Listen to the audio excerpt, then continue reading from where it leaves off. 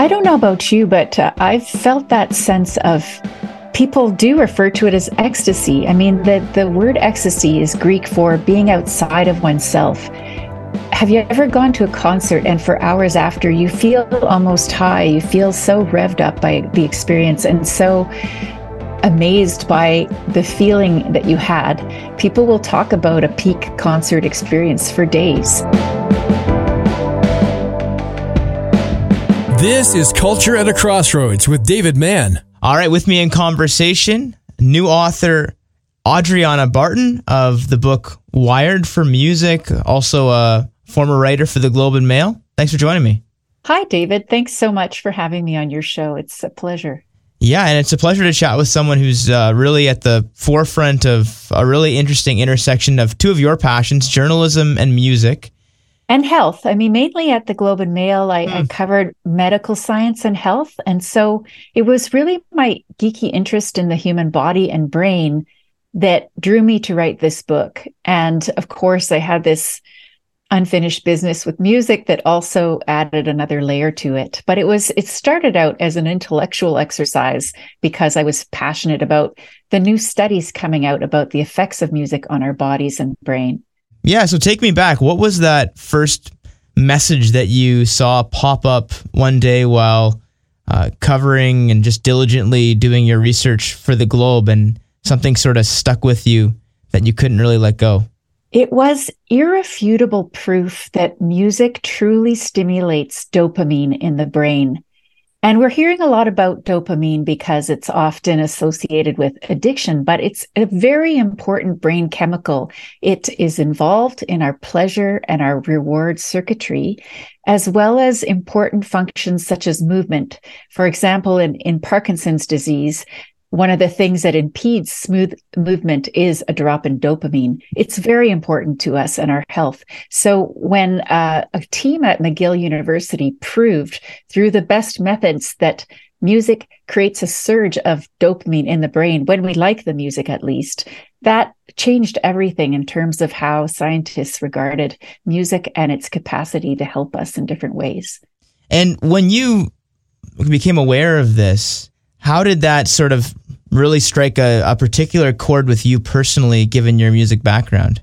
Well, it was an interesting thing because at first I didn't relate it to my own experience. I thought, well, that's a really cool finding. And I should back up and say that discovery wasn't the only thing that, tuned people on to the healing therapeutic benefits of music. I mean, music therapy is a very long and respected profession at this point.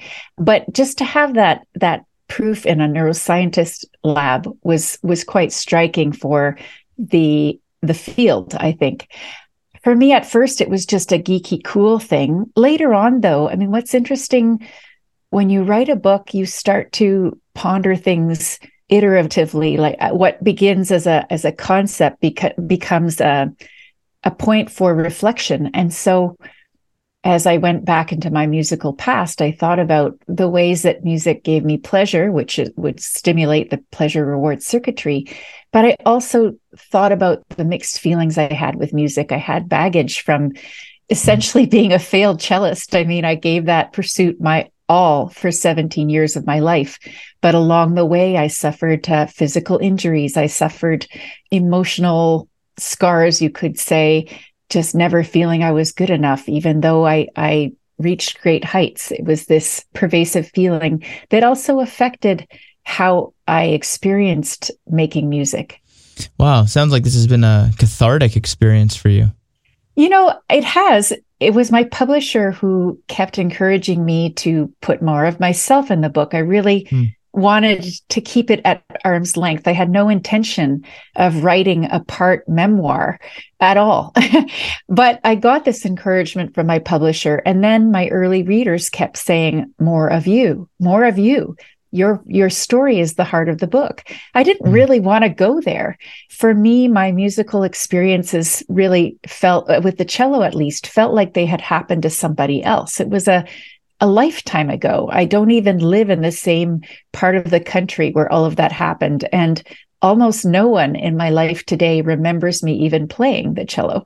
So there was a dramatic break from that life for me. And going back into it was hard. But I'm also hearing from people that I'm not the only one with pain points around music. Some people took it far, as I did, and then crashed and burned. And other people walk around feeling as if they're tone deaf or unmusical or couldn't carry a beat to save their life. There's this musical concept that's quite common in Western European societies, and I call Canada and US that because the bulk of immigration that founded these nations, on top of the indigenous cultures who existed here before, are from Western Europe. And so there are reasons for that historically, but certainly it's a very pervasive feeling. And so I'm finding that people are relating to the book, even though not everyone became an accomplished cellist. A lot of people are walking around with this yearning to be more involved in music. And what is it that you've really uncovered, the correlation between the human brain to finding rhythms in musical beats? There's just a wiring there, isn't there? There really is. And for a very long time, thinkers, including Steven Pinker, who is a linguist who I deeply respect, but his work focuses on capacities for language, because that's a very powerful activity that we have as humans that do separate us from other animals who don't communicate the same way we do. And so there was this thinking that music kind of piggybacked on the capacities we have for language. But more recently, other thinkers, musicologists, paleohistorians, etc., it gets very involved, have gone farther back in our evolution and have mounted a pretty strong argument that our capacities for rhythm and our capacities for pitch, understanding and processing pitch in the brain, are much earlier than the development of language, and that language capacities and musical capacities might have kind of evolved over a parallel track and then split ways at some point. I get into a more colorful scene-setting description of those early musical abilities in our species in the book. And some involve, Paleolithic tools and the chipping of rock against rock, which would have been an early rhythmic activity involving the entire body as well as the auditory system. And what we know is that neurons that fire together wire together, which means the more they're used together, the more they're strengthened. And so if you think of early hominid bodies striking rhythmically to create these stone tools that are 3 million years old, their auditory systems would have been hearing those sounds in this rhythmic way, and they would have been imitating each other, making these tools. It gets more involved than that, and certainly the paleomusicologists could explain it better, but in my book, you'll see a little more about that. The other thing is that people who think they're not rhythmic or don't have rhythmic abilities, more often than not, their brains will still pick up rhythms in the way that anyone else's would. It's less than 2% of people who have a cognitive difference in their ability to perceive rhythm. And by that, the term that is used by researchers is beat deafness, which isn't the nicest term. No. I would say, cognitive abnormality and an ability to pick up rhythm. So the brain is working just fine. What often isn't working when people say that they're, can't carry a beat to save their life is that they haven't had a chance to coordinate their body movements to music. They haven't been raised in a family where everyone's boogieing in the kitchen or where they're seeing dancing in the beaches and the streets in a carnival situation. So a lot of that is cultural or early exposure, I would say. And I don't know if you remember the movie Footloose. Of course. It's Kevin Bacon. I mean, I think there was a remake. It's a pretty old reference at this point, but there was an entire town, and I think it was loosely based on a real life town in which the adolescents weren't allowed to dance, and they didn't know how. But this, free spirit came into town and got everyone started, and there was great joy and frivolity when people learned how to dance. So that actually can happen in real life, that someone can get remedial dance lessons and learn to feel rhythms in their bodies, even if they didn't early on. And certainly some people will have more natural capacity than others, but generally the brain is working just fine. Yeah, you say the word footloose, and I feel like you want to start moving your body, even that, just what it triggers. And you can picture those running shoes tapping in time at the beginning opening sequence to the song. Yeah. So if this is true about some of the early origins of when the brain picks up rhythms, and as you say, there's this natural overflow that your body sometimes moves, the connection between song and dance, you get into that a little bit in the book, the auditory cortex and the motor control center. How do you see these two things running parallel as people don't just come naturally or, enjoy taking in music, but then are able to take that and really move with the music well? I think we move more to music well than people give themselves credit for already. So I'll give you an example. On Haida Gwaii, I was giving a presentation and there was a live musician there, and he had sort of offered to team up with me and convey some of the concepts in my book live, which was terrific. And so at my signal, he started playing a fiddle tune at a pulse or a tempo of 120 beats per minute. And sure enough, now this is a tempo in a study of 74,000 pop songs. It was shown to be the most common tempo, the most frequent tempo, because that's the tempo that DJs use to lure people onto the dance floor for very, very good reason. It's about double the rate of a resting heartbeat. So the resting heart is about 60 to 70 beats per minute. 120 is roughly double that. And it's a tempo that time and time again is proven to get people wanting to move. And sure enough, when this live guitarist was playing or fiddling at that rate, people in the audience, their feet started tapping, people started bopping their head, the whole body started to move in the chairs.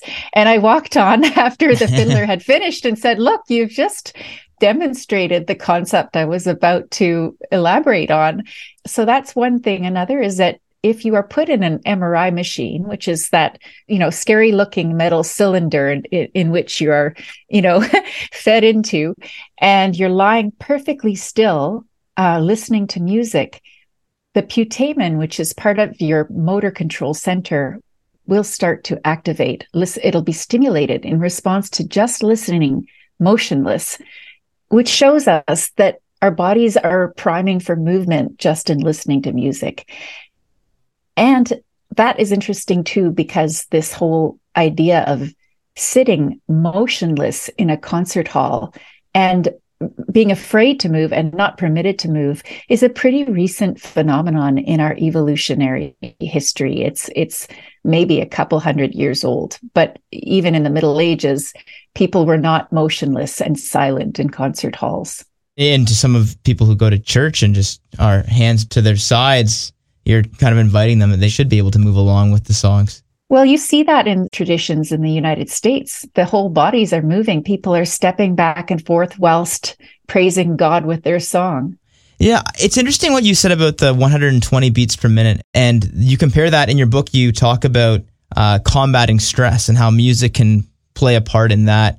And you mention when music is at 60 to 80 beats per minute, the pace of what you said, a resting heartbeat, this helps to lower stress. So music is able to both lure us to dance and to kind of energize us, but also to, in a way, like sedate and calm us.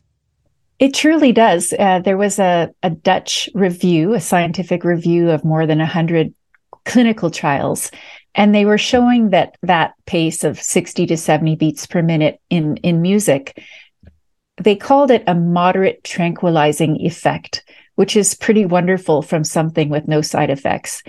Music stimulates parts of the brain that regulate our heart rate, our breathing, our cortisol levels, and our blood pressure. And that review of clinical trials showed that all of those things were slowed down and calmed by listening to music at that tempo. The other important thing to remember, though, is to get the most benefit, we really do have to like the music. So tempo is one thing.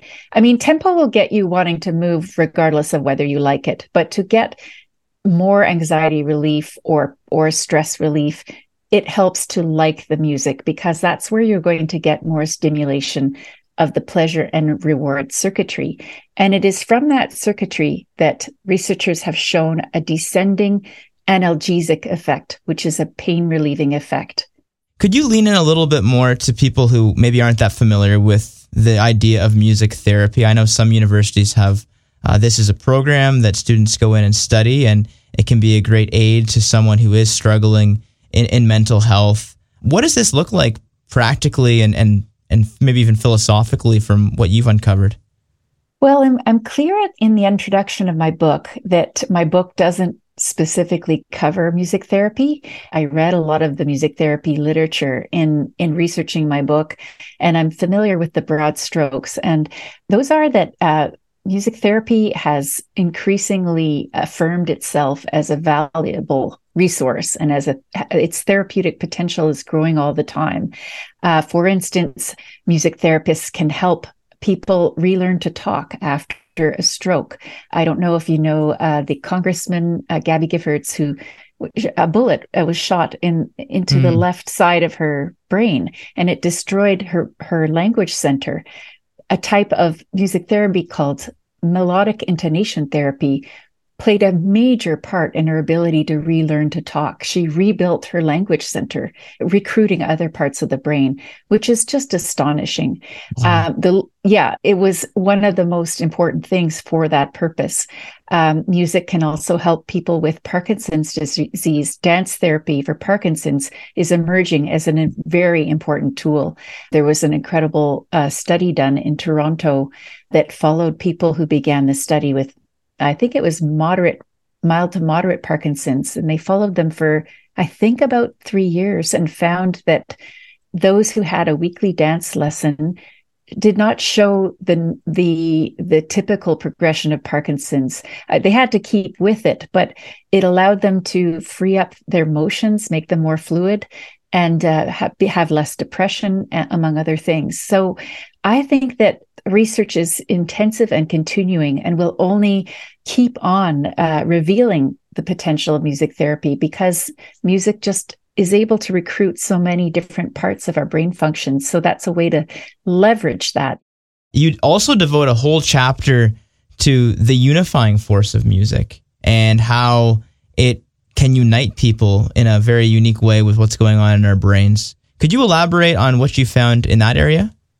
Well, there's a lot I obviously can't cover in our conversation, but certainly, as you know better than anyone, I'm sure, that we have a need to feel a sense of oneness in our lives. There was a wonderful paper out of the University of Mannheim that found that those who feel a sense of oneness, the feeling that everything is connected, show much higher levels of happiness and life satisfaction. And in this study, it didn't matter whether the person was atheist or Christian or Jewish, whatever, of different faiths, had that need and benefited from that feeling of communion with something bigger than themselves. And there's been some work out of Harvard University trying to pinpoint in our brain, where does this come from? And there's some suggestion that it comes from an area deep in the brainstem. And this area seems to respond to compassion and love as well as music. And the name of it is the periaqueductal gray, for those who want to look into that further. And the idea then is that spiritual needs are ancient and hardwired in us at a very early time in our evolution.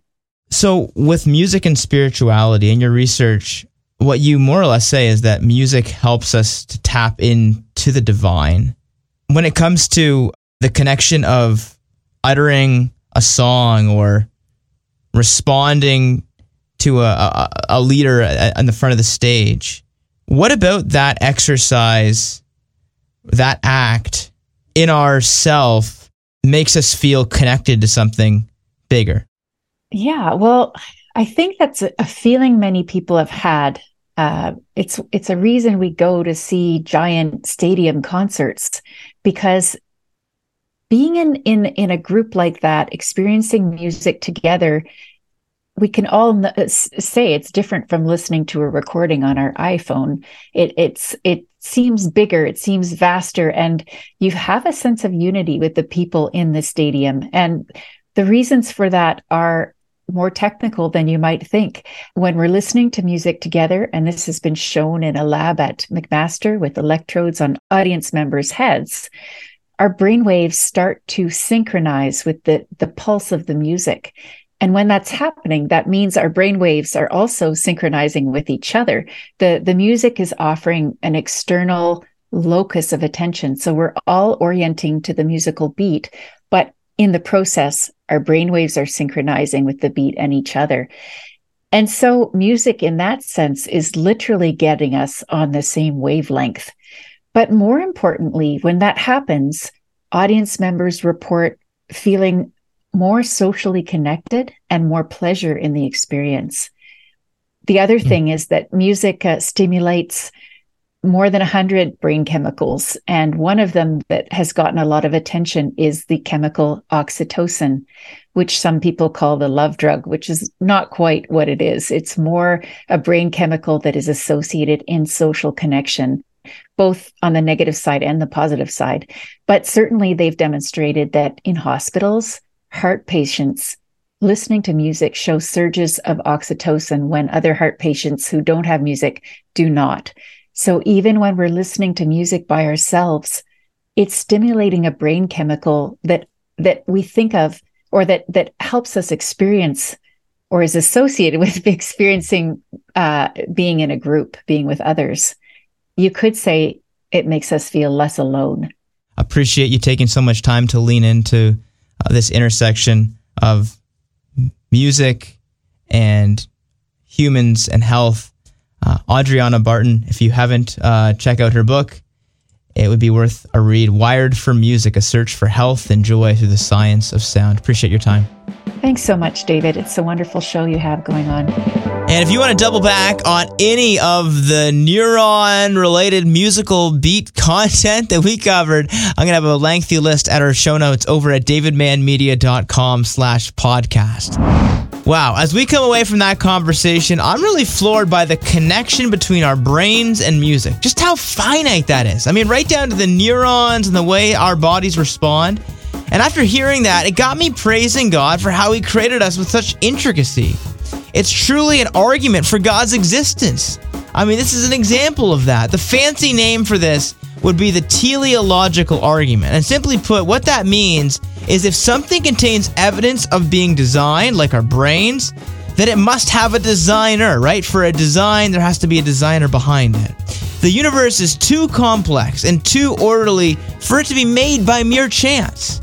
We are wired for music, and the way I think we should take conversations like this, we're reminded that God wired us for music. He wired this world. Next time on Culture at a Crossroads. Inflation is being experienced all across Canada, but the hardest places it's hitting is on the streets.